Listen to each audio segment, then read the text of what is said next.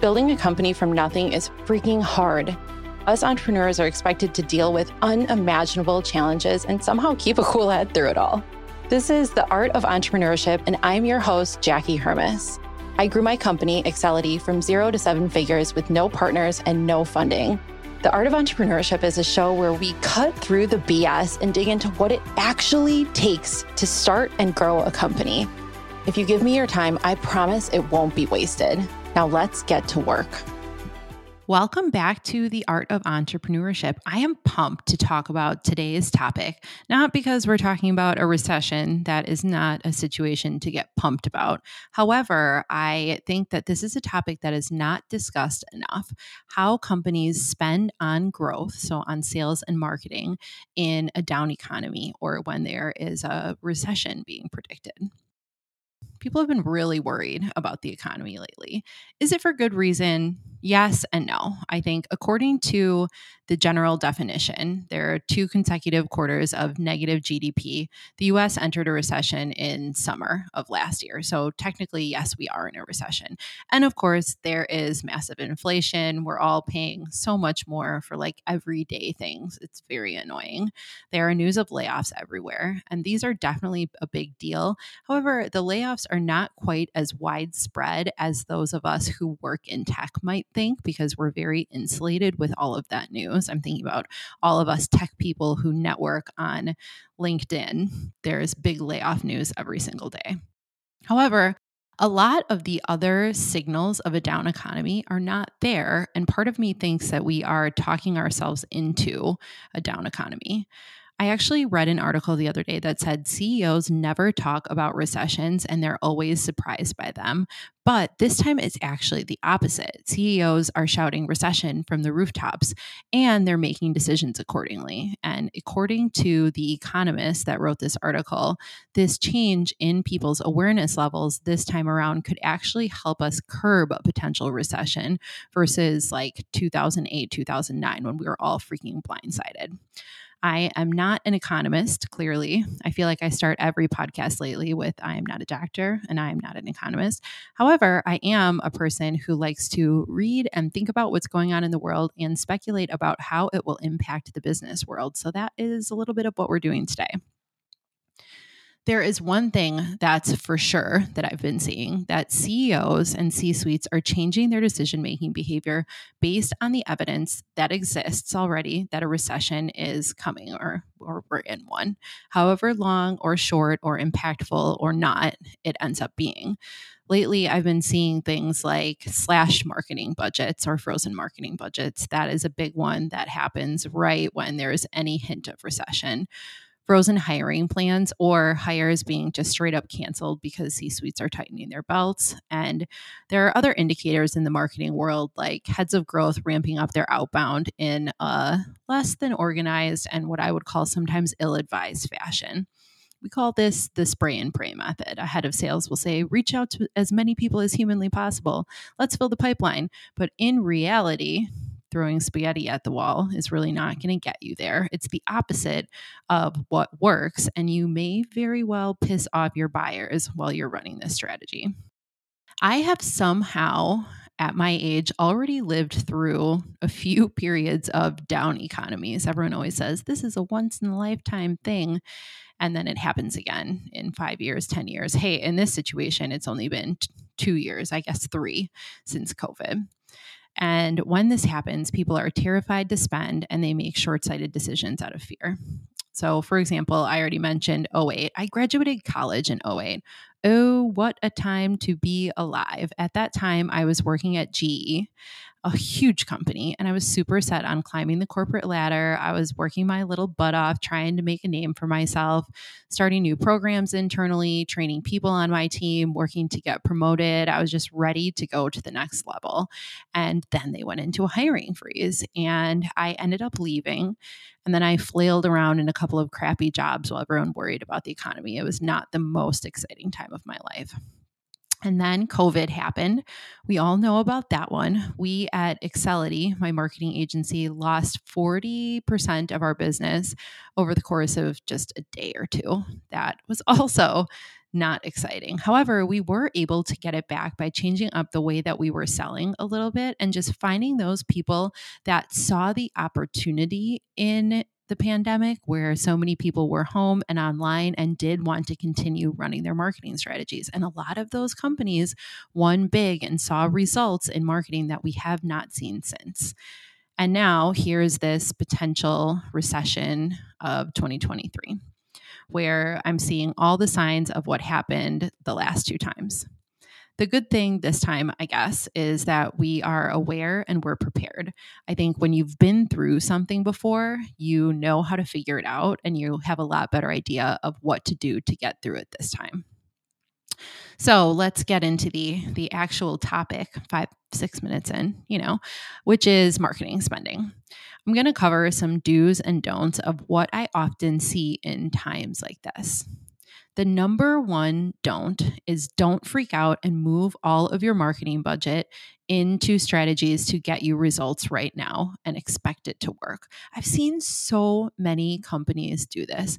For example, I worked with a company a couple years ago who wanted to put all of their money into ads and sales. And even the ads were only conversion ads. We were not allowed to educate. We weren't allowed to send to content. It was demo. And when people got to their website, the messaging was confusing. There were dead-end pages. There was no thought leadership content. There was no real flow for people to peruse their website. And then the form to request a demo was like 12 fields long. I don't really, have to expand on how this story ended in that we are no longer working with them and it didn't freaking work. It doesn't work to just shove the demo down people's throat. It doesn't work to shove the consultation meeting down people's throats. The do here on the flip side is continue to invest in the long game. I know that this is hard when you're scared, but stick with me here. When I say things like the long game, I mean improving your web presence, maintaining your consistency on social. Don't just abandon channels in your strategy. Continue learning. So even if we're in a down economy, you still have to learn those new sales tactics that are going to work. You still have to learn those new marketing strategies that are going to work, and make sure that you are continuing investing in your team by coaching and investing in their futures, because otherwise they'll leave, and that's not going to help anyone. The next don't is don't expect your head of marketing or the one freaking person that you staffed in the department to do everything. There is no such thing as one marketer that's good at everything. Now, there are those multi-talented marketers that are pretty good at a number of things. Like I am one of them. I have a few of them on my team where we have knowledge in a bunch of areas, but I'm absolutely not an expert in all of those areas. And putting the pressure on one person to do everything without budget or resources is just going to make them quit. The do here is make sure that you are creative with your resources. Spend your money in a smart and appropriate way and try to spend only on what you need versus stacking your team with full-time resources. I've talked to a number of companies lately that are hesitant to build internal teams in this environment, and I definitely understand that because full-time employees are, I don't want to say full-time employees are a gamble because they're not, but full-time employees are a large investment. You have to hire right, you have to invest in them, you have to train them, and it takes them a while to get ramped up. And you probably are looking for some kind of results in your marketing program, especially in a down economy, in less time than it takes to find, hire, and train an entire marketing team. I know it is very easy for me, the lady that owns an outsourced marketing company, to say that. And it's a different decision for every single company. Every time I talk to a new startup or scale up, I talk to them about whether they should be hiring internally or whether they should be considering external help like an agency. And it's a different situation every single time. And I never, as an agency owner, want to sell someone that should be building internally or really wanted to build internally, because that's not going to end well for us anyway. The next don't is don't get rid of all of your plans because you're worried. I've talked to a few companies lately that are doing this, and they're just like, stop stop. We're not advertising. We're pulling all of our ad spend. We're canceling this hire. We're not hiring this salesperson. Quotas are going up. Everyone tighten the belt and work 60 hours. It is not going to work. It's just not going to work. And again, I think people are not afraid to quit their jobs right now. And that is something that I would be thinking about while you're making these decisions. I also would caution you against replacing resources with less experienced talent and trying to, I guess, pay less to get the same level of work. Now, I'm not saying that you shouldn't hire at the entry level because I do that. And I know a lot of company owners that do that. However, you do have to find bright people that can be trained and that want to grow within your company. I've seen a lot of investors or private equity companies come in and get rid of a lot of the more experienced and higher paid people and replace them with lower paid labor. And that's something that companies tend to do sometimes in a recession. And that might help your cash flow, but it's probably not going to help the performance of your company in the long term. Finally, do make sure that you are evaluating what's working, what's not, and allocate your resources accordingly. This is an incredibly simple, no-brainer concept, but many companies miss it because the execution can be difficult. I cannot tell you how many marketing programs I've seen that are doing 10 different strategies. They're running ads, they're kind of working on SEO, they're publishing some thought leadership content, they've got social going up, they're starting a podcast, they're doing this, they're doing that.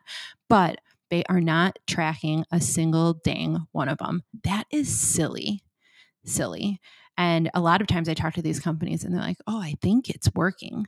But then when it comes time to, slash resources or slash budget, then the entire dang marketing team and the whole program gets cut because we don't know what exactly is working. Make sure that you know exactly what is or is not working in your marketing program and keep 2 or 3 of your best performing strategies. And that's where you should be allocating your dollars in a down economy. All right, I hope that helped. And I hope I've convinced you. I know that we are scared. I know that there is a recession, that we don't know how bad it's going to get. However, it is not time to throw away your entire marketing program because you're worried. If you're scared, hit me up. I am more than happy to talk to you about this. I've seen this a few times. I've worked with hundreds of companies in this situation, and I would be more than happy to chat with you about where to go next. If you enjoyed this episode and got some value out of it, please share it with just one person that needs to hear this message, and I will talk to you on Wednesday.